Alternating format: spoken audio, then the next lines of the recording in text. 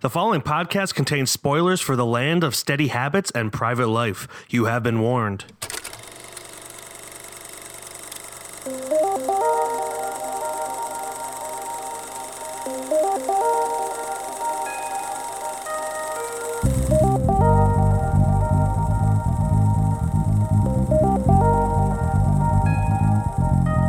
What is up, everybody? It is Glenjamin Button here with Miguel Magusto, and we are back on Keystone Film Review. How you doing, Michael? I'm good. How are you, Glenjamin? Well, pretty positive, pretty great, pretty warmed. Warmed? No, that's not bad. Got to see a bunch of movies, actually. I So did that was too. exciting. I mean, as the three people that probably listen to us know, we have been gone for about 2 weeks. I have been filming a movie, but that did not stop me from seeing more movies. So how many movies have you seen this week? The past 2 weeks, Glenn? One. Oh wow. Actually, to be honest, I felt like I've seen a lot of movies, but I don't remember exactly what they are right now. Yeah. What was the last thing we even... Like, when was the last time we even went over our movies? Because I don't remember. That's a good question. All I know is, I think it was some kind of Friday or something, or maybe a Sunday. Did we talk about Glass yet? No, we did not talk about Glass. Ooh. So yeah, we Yeah, both so saw Glass. Since our little hiatus, I've seen... Damn, when was the last time we even talked? Did we talk about the new Dragon Ball movie? I don't think we did. No, Okay, so I have seen a bunch of movies. it's been a while. Considering. The new Dragon Ball movie was excellent for those people who care. I rewatched Unbreakable with Kira. I rewatched Split with Kira. And then we let it up to all the way over to Glass. And then I watched Serenity after that. So I watched about 4 movies, which is more than my usual, I guess. Yeah, It felt like more. I mean, I saw quite a few movies. I have no life. I saw On the Basis of Sex. On the Basis of Sex with Felicity Jones about Ruth Bader Ginsburg. It was pretty solid. Nothing to write home about, but a decent movie. I saw Aquaman. I know, shocking. Oh, yeah. But guess who still hasn't seen that? You? Me. My friend who I saw it with, Jason, he put my feelings in the best words possible. I mean, it was his feelings too, but like it summed up mine. He said, for everything I liked, there were 2 things that I hated about it. Sounds about right. So yeah, it was pretty bad. Then I saw Wildlife, which is Paul Dano's directorial debut. Starring Jake Gyllenhaal, Carey Mulligan, Bill Camp, and Ed Oxenbould.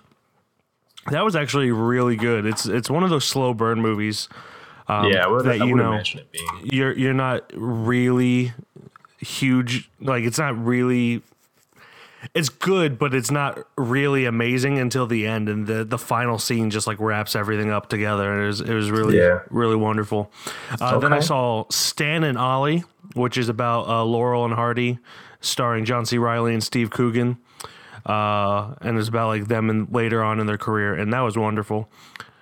One of the best movies I've seen in a very long time, and quite enjoyable. Wow. So I highly recommend that. And I saw Serenity, like you as well. Doesn't deserve all the hate it's been getting, but Absolutely not.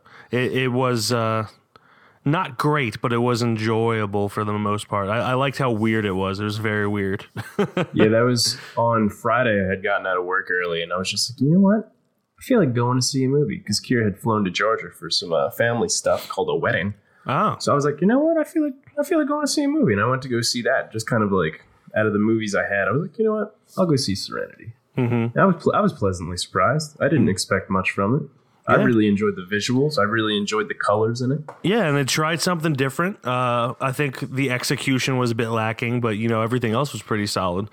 My favorite part about it is like I came out of it thinking like, this feels like a noir movie. It does, Just and it takes place on this island, and it feels like a noir movie, which is the last type of thing you would expect from being on an island. But especially with those bright colors too. Exactly.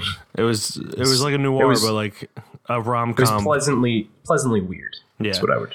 I also saw Glass like you did. You know, I enjoyed it. I felt like it was a lot of build up for, you know, a slightly disappointing ending, but yeah, for the outcome. Yeah, but you know, James McAvoy's great in it. Samuel L. Jackson's great in it. Bruce Willis kind of seems like he phones it in. I love seeing Spencer Treat Clark, who played Bruce Willis's son in the first one. He reprised his role as the son. Yeah, I wasn't sure if they were going to do that. And, he looks exactly the same, and it's kind of freaky. He does, but you know, he was great in it. A lot of kid actors when they're older kind of lose their talent, but he kept it, and you know, I hope he gets more roles out of this because he's been a pretty good actor. That would be nice. Whole career, yeah. Then I saw The Kid Who Would Be King, starring Louis Ashbourne Serkis, who is Andy Serkis's son. You know, it was better than I thought it would be. It reminded me a lot of 80s movies where kids are actually in danger, and you know, you don't see that in kids movies anymore where like shit actually goes down and they play it safe. Yeah, they play it super safe, and you never feel like anything bad's going to happen. In this, I wasn't sure what was going to happen. You know, it was very interesting, and I don't want to give any spoilers away, but it gets pretty intense at the end. Well, that's what you get with Andy Serkis and his Spawn. Yeah. Then I saw Mary Poppins Returns, which was, as you imagine, mediocre. Or as they say in Mad Max Fury Road, mediocre. Yeah. Good old Immortan Joe. Yeah, I mean, I never was a fan of the original Mary Poppins, so I didn't expect to see this. Literally, the only reason I saw it was because it was the only thing I hadn't seen at that point. And yeah, just a whole bunch of mediocre. Well, that's kind of what you would assume you would get from a Mary Poppins sequel. Yeah, no, I mean, everyone's loving it for what. No, I mean, Emily Blunt was the best part of it. You know. Yeah. And it's just I just wasn't a huge fan. Yeah. But yeah, that's all I saw. So let's get into it, shall we? Okay, let's do it. Let's start with The Land of Steady Habits. I don't know, Dad. I mean, it looks like a bunch of little kids live here. Look at it. It's nice. It's festive. It's like your own sad little Christmas parade. I heard you got out of finance. It's a system of monstrous greed. And for what? More toys, bigger houses, So you have some big plans? you know, charity work that I'm doing. Oh? Yeah. Which one? Diseases, you know, in the cancer spectrum. So are you separated? Or? No, I'm divorced. Do you have kids? Yeah, I do. Have you even looked for a job yet? Yeah, I got one. Oh, you did? Oh, yeah, I did. Delivering booze. Do you live here? I didn't think this was your style. I mean, what's your style? Delivering liquor? Looks that way. After leaving his wife and his job to find happiness, Anders befriends a drug-addicted teen, sending him down a path of reckless and shameful behavior. This is starring Ben Mendelsohn, Thomas Mann, Edie Falco, Connie Brighton, Charlie Tahan, Bill Camp. The list goes on, really. There's a lot of notable people in this. And it's written and directed by Nicole Holofcener. I butchered that probably. And it's based on the novel by Ted Thompson. So this was a movie that, you know, I love Ben Mendelsohn. I love Thomas Mann. Pretty much love all the actors involved. And the poster is super colorful, but also shows how mundane it is, because it's the poster. Straight Bed Bath and Beyond. Yeah, it's the towel wall at Bed Bath and Beyond, and this guy's just staring at it, but it's like super colorful. And I just thought it was a really interesting poster. So that's kind of the main reason I wanted to see it. Not the poster, but like everyone involved plus the poster. It kind of seemed like one of those, you know, while being live action, kind of like Anomalisa, where it was, you know, I like movies about the mundane aspects of life. So, yeah, that's why I wanted to check it out. And, that's why we watched it. So what'd you think of this movie, Glenn? Oh, man, it was tough. I'll be 100% honest. I did watch these movies back to back. My movie, Private Life, and then this one afterwards, The Land of Steady Habits. And To be honest, I don't have too much to say. Like you said, the really only reasons I would have wanted to watch this movie, even if you didn't want to recommend it, is because of the cast and then that poster. Whoa, man, is that a silly good poster? It's a great poster, yeah. But man, I'll probably honestly, I'll be a little harsher on this than I should be. But I didn't enjoy this movie at all. I really didn't. Yeah, I mean, I don't really blame you. It definitely was lacking what I was expecting it to be. You know, kind of have that comedic outlook on how mundane life is, but it was really just more, and not necessarily in a bad way. It was just more depressing than it was funny. Yeah. And it just kind of felt like it didn't know what kind of movie it wanted to be. You know. Yeah. It straddled the line of comedy and drama pretty much the entire time, and never fully committed to one. And not in a way that is, you know, good, I guess. Yeah. I probably enjoyed this a little bit more than you did, but yeah, I was not terribly impressed with it, and kind of. Well, the movie it starts you off automatically at Bed Bath & Beyond. It literally takes place at the poster here. Yeah. So he's in the poster, and then he's like looking at these toothbrush holders, and then next thing you know, he's having sex with a woman that he kind of just casually made laugh. Yeah, and that happens a lot too. Yeah, and then the next scene is just like he's looking at some items to like put in his house because he just got a new place, and next thing you know, he's having sex with that lady. Mm-hmm. So like right off the bat, you're like, okay, this guy's kind of like a playboy. You're like, okay, good for him. It's a 40-year-old man or such, and then he's still getting it. And then kind of just goes in a different path from there.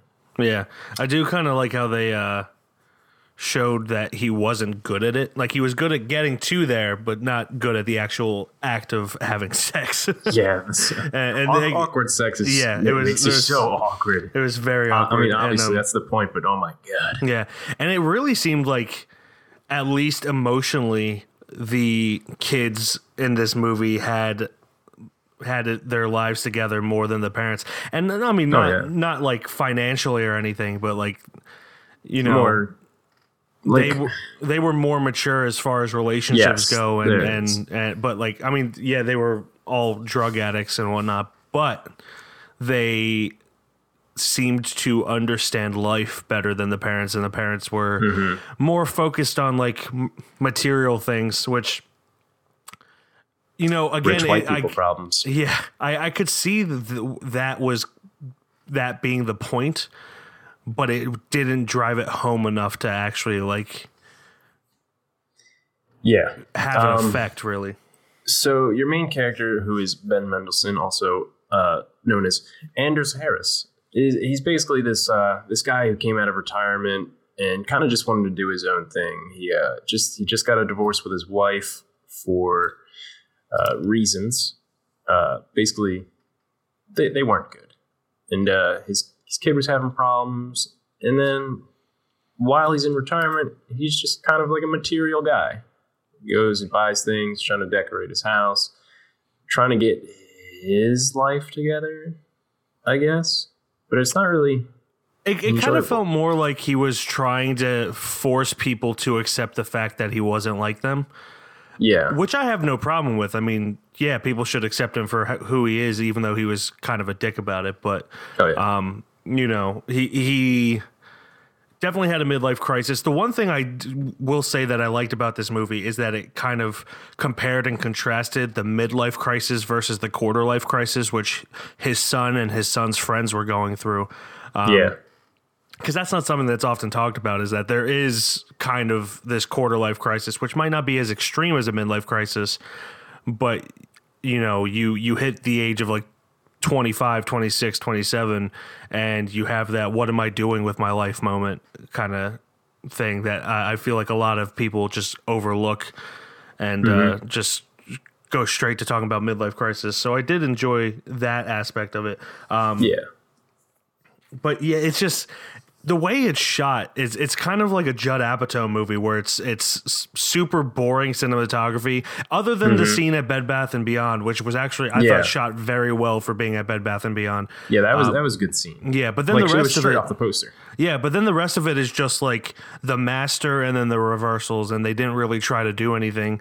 And like I said, Judd Apatow does that all the time. It doesn't add anything to the story. They don't do anything to really use. I'm going to use a super pretentious term here. They don't use film language to tell any more of the story. It's just super. It's just straight on. It's just Not even over the shoulders a lot. Like they didn't really have any over the shoulder shots. It was just. This guy shot, this person shot, two shot, we're done. And it, it hits all the typical emotional beats of movies like this, and it just felt super safe and didn't try to do anything different. Yeah. I don't know how much of that has to do with the writer and director, or if it's just that way in the book too. But it just felt safe overall. Yeah. Yeah, obviously cinematography wasn't the strong suit of this, but mostly nothing really had a strong suit. What I was mainly trying to get at, I guess, with what I was saying about the main character is he's not really a likable character. No.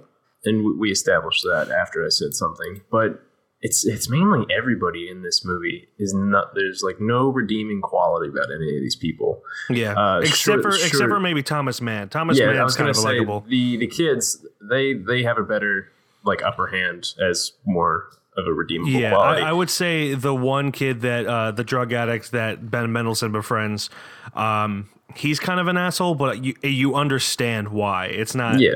It's not just out of left field like it is with everyone else. And of course, like it all leads back to the asshole parents. Yeah. Like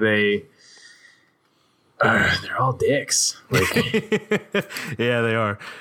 It's the one thing I did like about it is there's this scene where Ben Mendelsohn and the drug addict kid are hanging out in a boat and getting high, and the kid's trying to run away, and it's like they're having two different conversations at the same time. Mm-hmm. Like the kid's talking about one thing. Yeah, the kid's talking about one thing and the adult's talking about the other thing. And I thought that was really cool because it showed that they weren't listening to each other. Yeah. And what Ben Mendelsohn was saying is like he was just talking about like all the regrets of being a parent, like, and how he realizes in retrospect how he treated his son who had a teddy bear for a little too long, how they handled that could have fucked him up in the long run. And I thought that was really interesting, and really liked Ben Mendelsohn's performance in that scene. But that's probably the only scene that really stands out in the entire movie, at least as far as adults are concerned. Yeah, I mean, probably that scene was definitely the best. Yeah, mainly because it was two shitty people just discussing their times. Yeah. And then of course the actions that take after that are little grim. Yeah. But I don't know, man. I don't know how much I actually have to say about this. Yeah, it's yeah, I'm kind of in the same boat as you. It's just it's hard to talk about. I mean, it's just a mediocre movie, and mediocre movies are the hardest to talk about.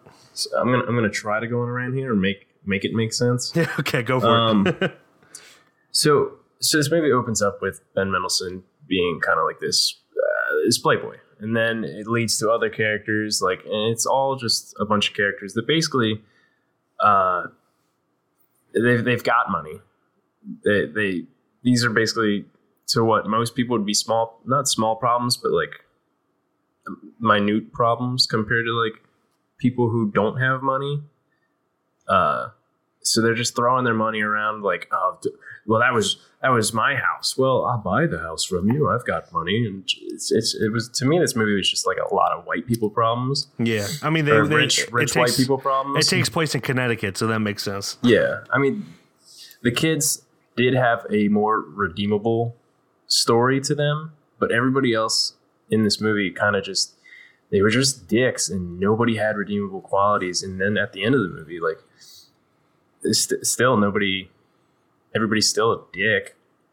Yeah. And then, I mean, Ben Mendelsohn, he does finally, I guess, kind of get out there and kind of tries to enjoy life a little bit. Yeah, by dating. he definitely has an arc, but it's a super weak arc, and that's the problem. Nobody really has a full arc in this movie. Yeah.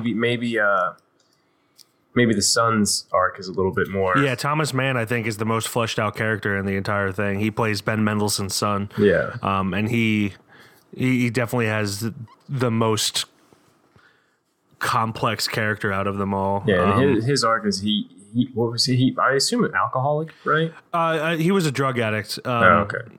Kind of similar to Charlie Tahan's character, but he had gotten his life turned around. Yeah, he went to rehab. He got all of his shit that he needed done, and he came back home. And then he just became like a kid who kind of lives off his parents. Mm-hmm.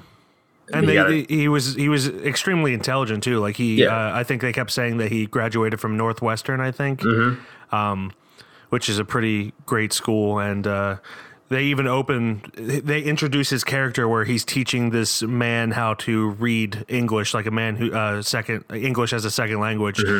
So he has the capability to do some complex work, and he just never lives up to it. And he definitely has the biggest arc. Yeah, I think for most of the kids, and this is like I guess a huge thing. My mind's all over the place. This movie fucked me up. I'm not even gonna lie. So I guess the main thing with the kids in this movie, and that's kids kind of all over the place who kind of have rich parents, that they have expectations, and then these kids feel like they have to meet these expectations and then get overburdened, which just make the parents look more like assholes, and then.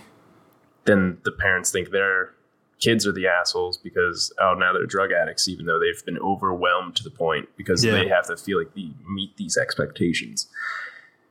And see, that's just throwing me into a whole life lesson loop that I didn't want to get into. Well, the entire thing is no one's listening to each other throughout the entire movie, which is the point. It's not bad writing. Like it's meant to be that way.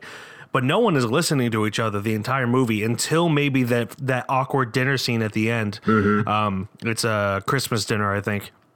Yes. And also, this is a Christmas movie. Yeah, it's a Christmas movie. Yeah, it's a depressing Christmas movie. But Ben Mendelsohn comes to dinner. The drug addict kid that he had befriended. He's not even a kid. He's probably 27.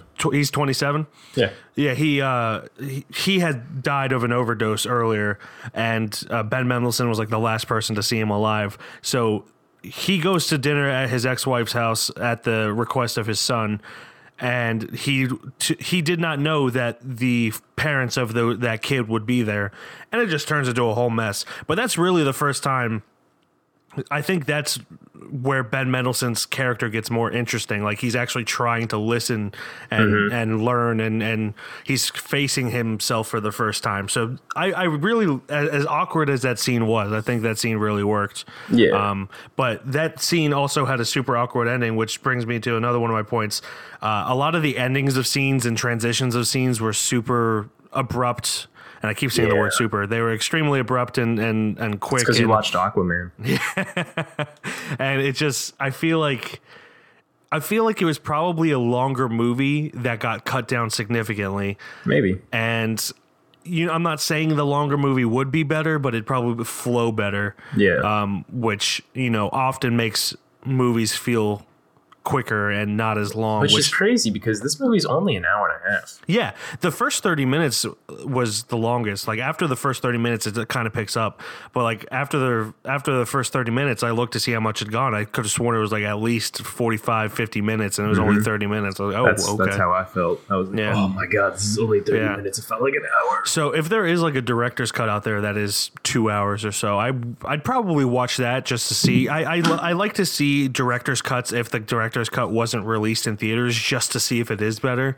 Yeah. So I would, if they release that, would visit this again. But overall, I just wasn't impressed. Yeah, I'm jumping a little off topic, but that's exactly how I felt about Glass.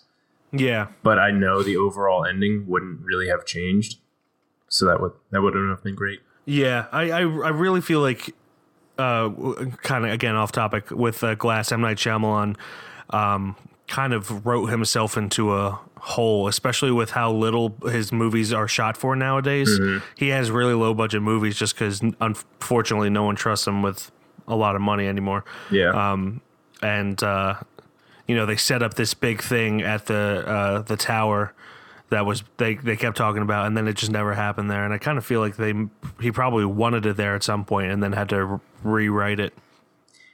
Yeah, he had a lot of stuff he said he had to cut from the movie, and then that would have been awesome because in Philly that building did just open up too. He said the first cut of the movie was like 4 hours. Anyway, we're off topic. Like again. I said, off topic, but that's how this movie was as well. Yeah, but I really don't have anything else to say about this movie. Extremely mediocre. I wouldn't say it was outright bad, but if I never watch this movie again, I won't cry about it.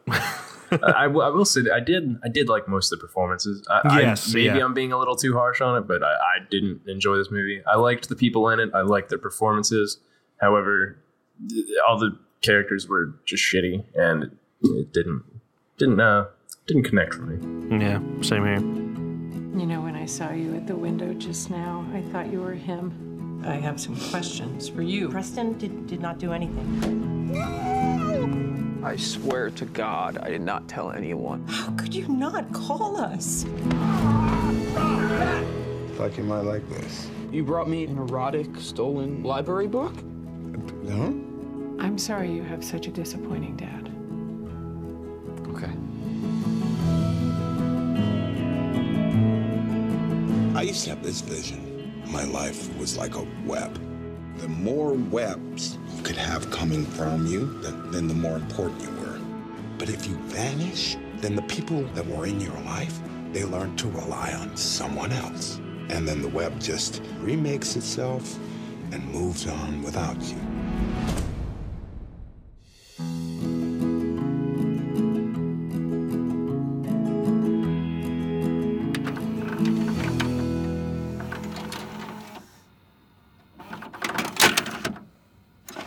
All right, let's move on to Private Life. Private Life. They're here! I just don't want to find myself at 50 in some block association meeting trying to prevent the opening of a new bar. Richard, we're not turning 50 on East 6th Street. I'm 47. Having a baby is an immoral act. Overpopulation, climate change, rise of neo-fascism. Did you take your Valium? Yes? Why? They're trying a by any means necessary approach. I thought they were done with all that and they were trying to adopt. They're still doing that. They're like fertility junkies. Your best chance for success is with the donor egg. He's out of his mind. There's a lot of positives. Oh, it's easy for you to say. You'll have your genetic contribution, and me, I'm just left out. Directed by Tamara Jenkins, Private Life stars Catherine Hahn and Paul Giamatti. And the movie's about an author is undergoing multiple fertility therapies to get pregnant, putting her relationship with her husband on edge. Ooh. We always wanted to talk about a nice fertility movie here on KFR. And, honestly, here it is. I completely forgot what this movie was about. From when you said we were going to watch it, I just knew it was Paul Giamatti and Catherine Hahn. Mm-hmm. And honestly, I loved going into it kind of blind. It made it that much more like real and yeah. That's how I forgot what this movie is about too. I was just like, Paul Giamatti? All right, let's do it. Yeah, and kind of countering the boring cinematography of The Land of Steady Habits. The cinematography in this is great for because this movie's just dialogue. That's all it is. It's just dialogue, but they play with the scene and get some interesting shots out of it. And I think it opens. There's the first scene of her getting the fertility shot, but then it opens it really gets going in a waiting room, and the way they shoot anytime they're in a waiting room is beautiful. It's you just see all of the emotion of everyone in there, even just the extras. Yeah, just not even in just one the shot. main characters. Yeah, so that was refreshing after A Land of Steady Habits. Yeah, I was absolutely pleasantly surprised by this movie, especially when you compare the two movies that we've got here on this podcast. Because this is Oscar worthy compared to, no offense to The Lane of Steady Habits, but everything was just so much better in this movie. And speaking of Oscar worthy, I always feel like Catherine Hahn is greatly underrated. Oh, she's fantastic. Because like in Step Brothers, she's in movies like Step Brothers where she's silly and she's a jokester. Yeah, and kind of gets typecast in a way for the most part. But then she comes out with a role like this, which is extremely, visceral and emotional, and she just kills it. Like, I had no problem believing that she was a woman going through like fertility treatments for this and just desperately trying to get pregnant in any means necessary. And she just completely stole the show from Paul Giamatti, who's great. Especially from Paul Giamatti. Yeah.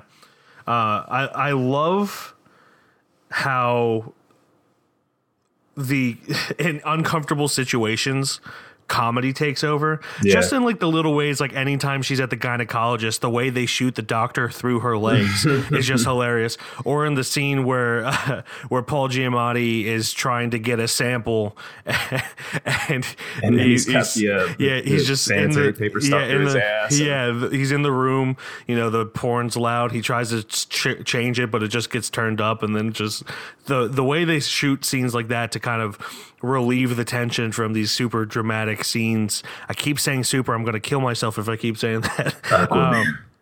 Super. But it was just great. And Tamara Jenkins directed the shit out of this movie. Oh, yeah, she did. Her last movie was in 2007, I believe. It's called Savages with Laura Linney and Philip Seymour Hoffman. Rest in power. And I'm shocked that it's been that long since her last movie, because she got an Oscar nomination for that movie for writing, not for directing, but for writing. Yeah.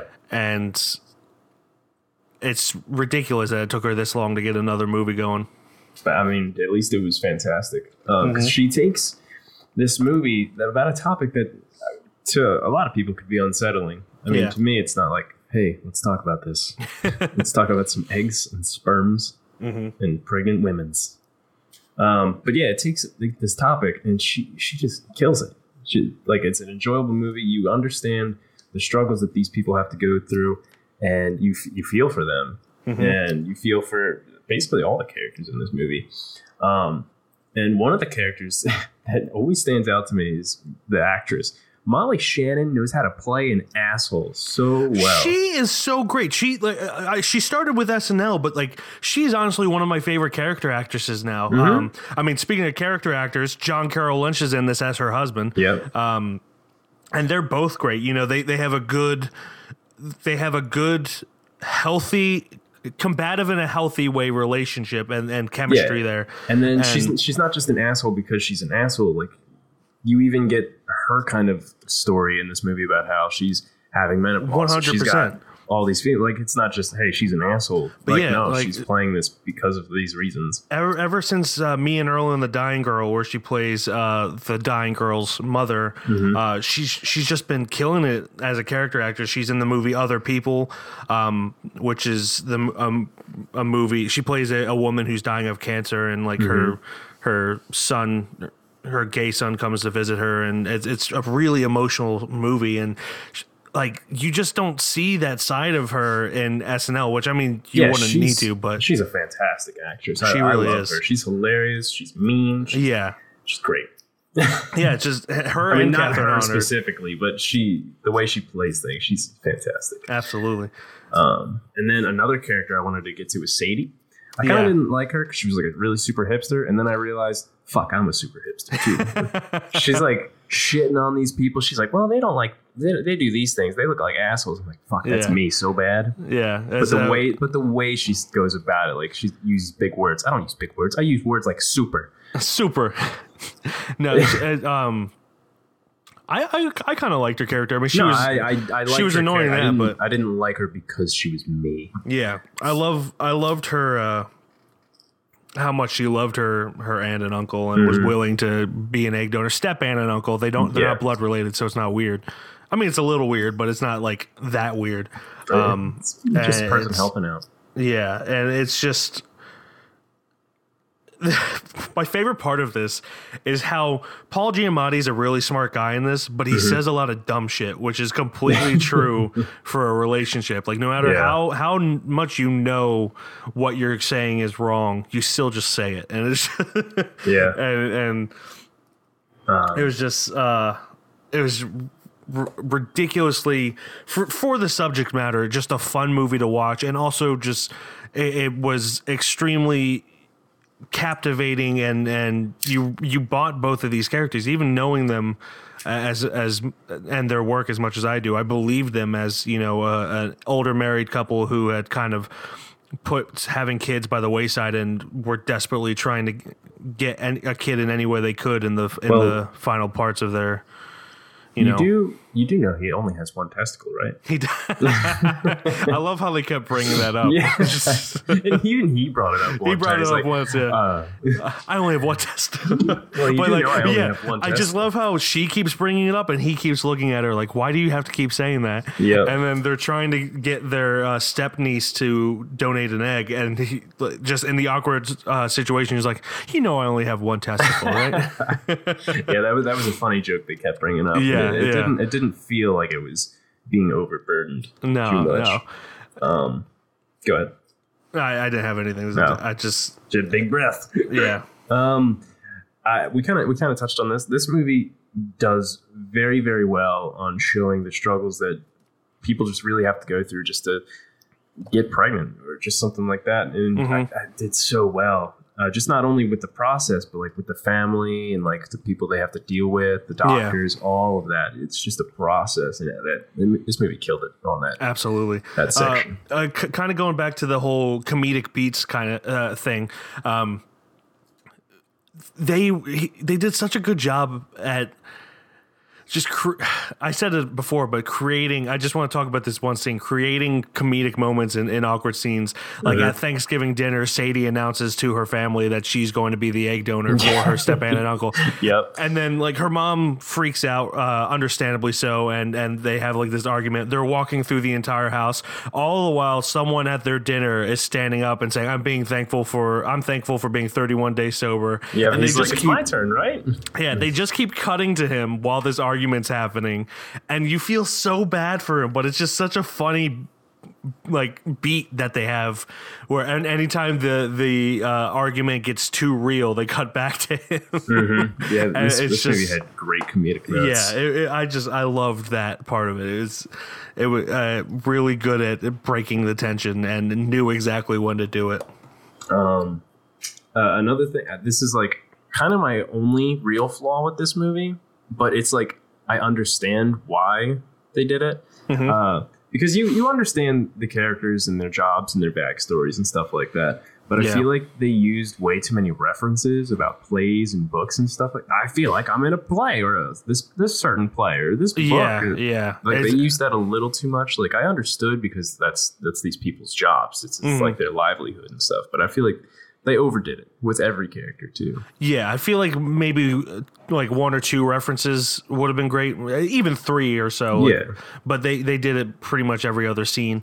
But like they did it in a way that I understood that it was a literary reference. Yeah. So I knew what they were doing. I didn't understand the reference, but I understood what they were doing with it. You got it because you knew their background, but it's.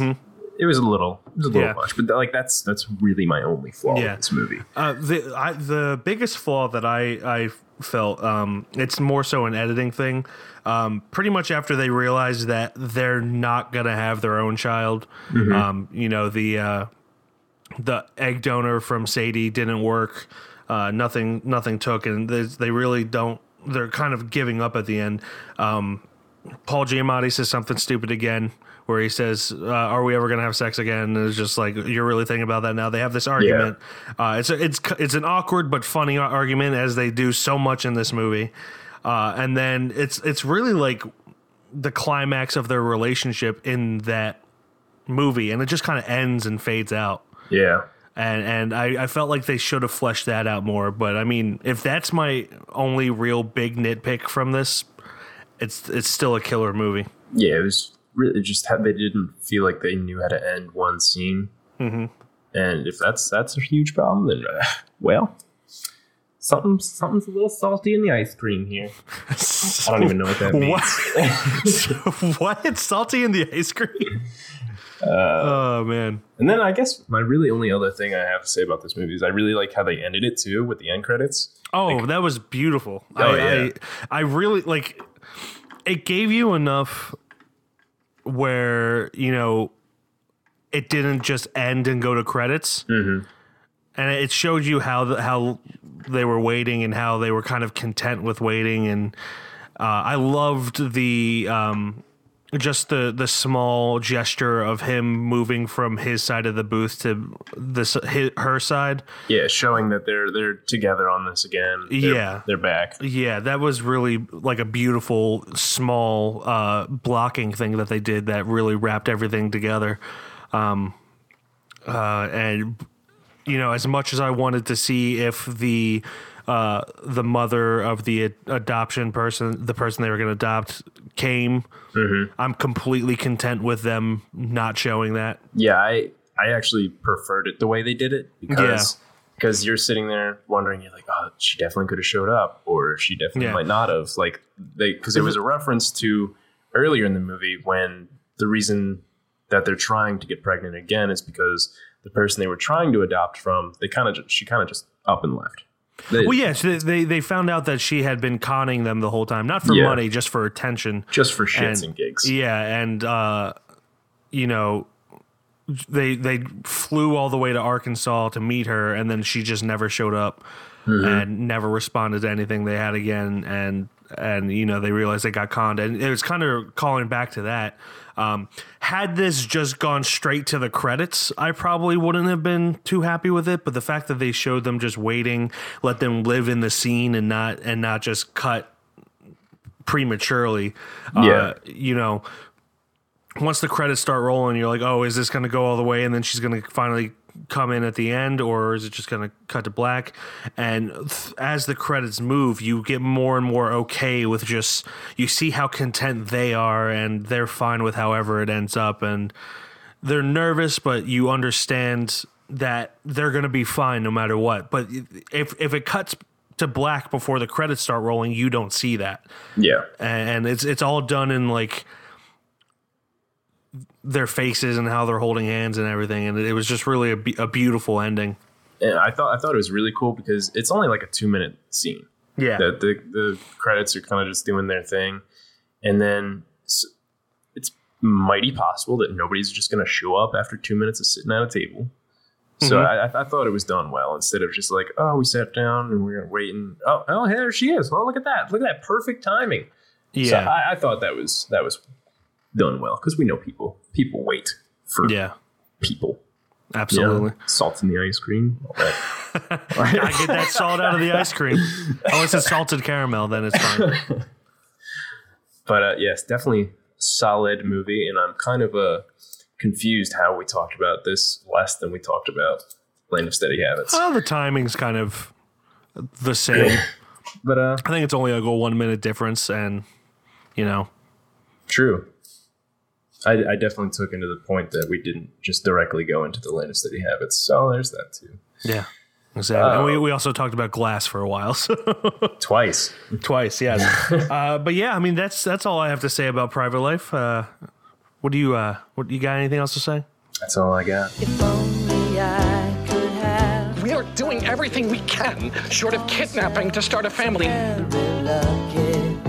don't think I even want to have a kid anymore. What do you think? Did you give your unborn child to these people? Totally. I wish you were my parent sometimes. I feel closer to you than everyone else in the family. Surprise! Happy anniversary.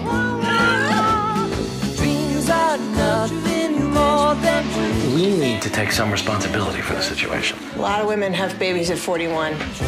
I thought I could too. You ready? 1, 2, 3.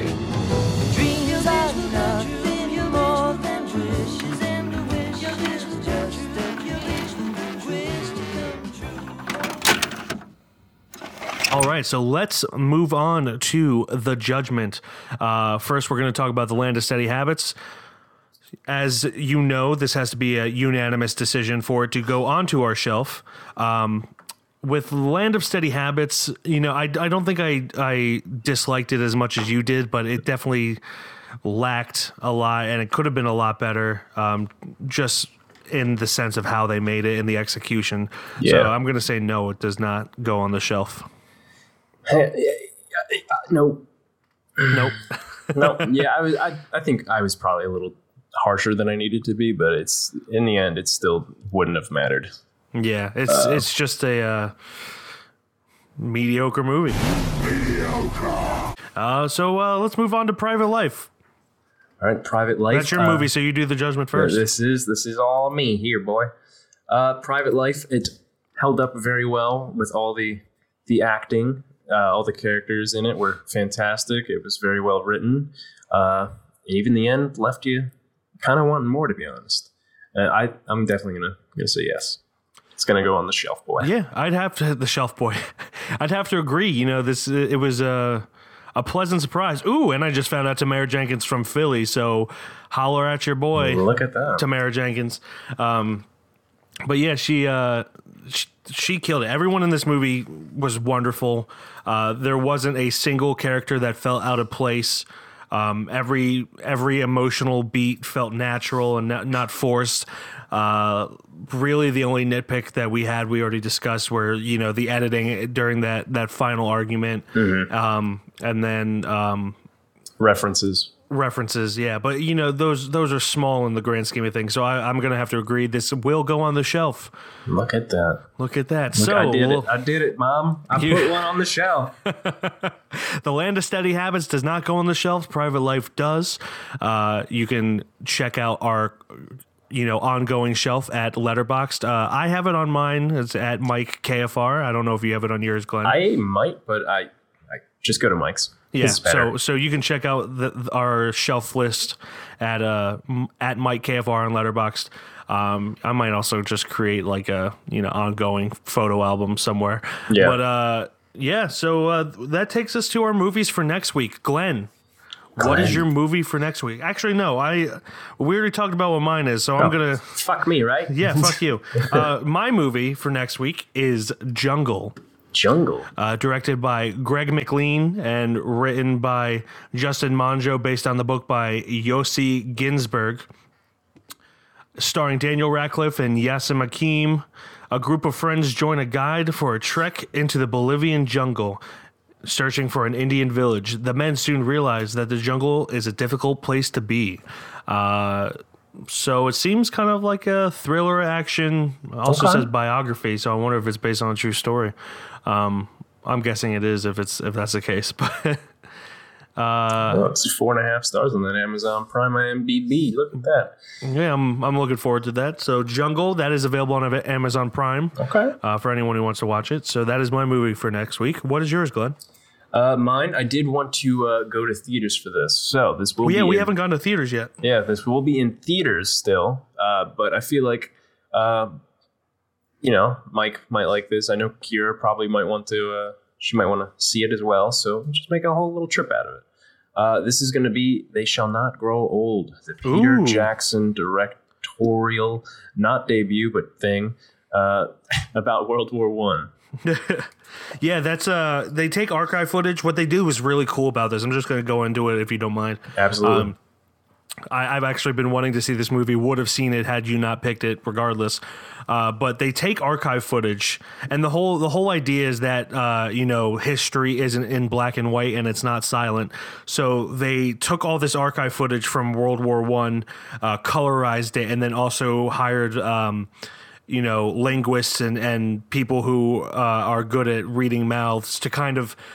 Obviously, we'll never know exactly what they said, but given the context, they're trying to ascertain what they said, and they dub over the voices with actual dialogue. And, I think it's just going to be a really cool experience to see World War I footage in that sense. So I'm really excited about it. Yeah, and I know this would have been a good recommendation for you, considering you're history guy. Mm-hmm. I might not be, but I'm definitely interested in seeing this. I think it looks good, and I hope it is. Yeah.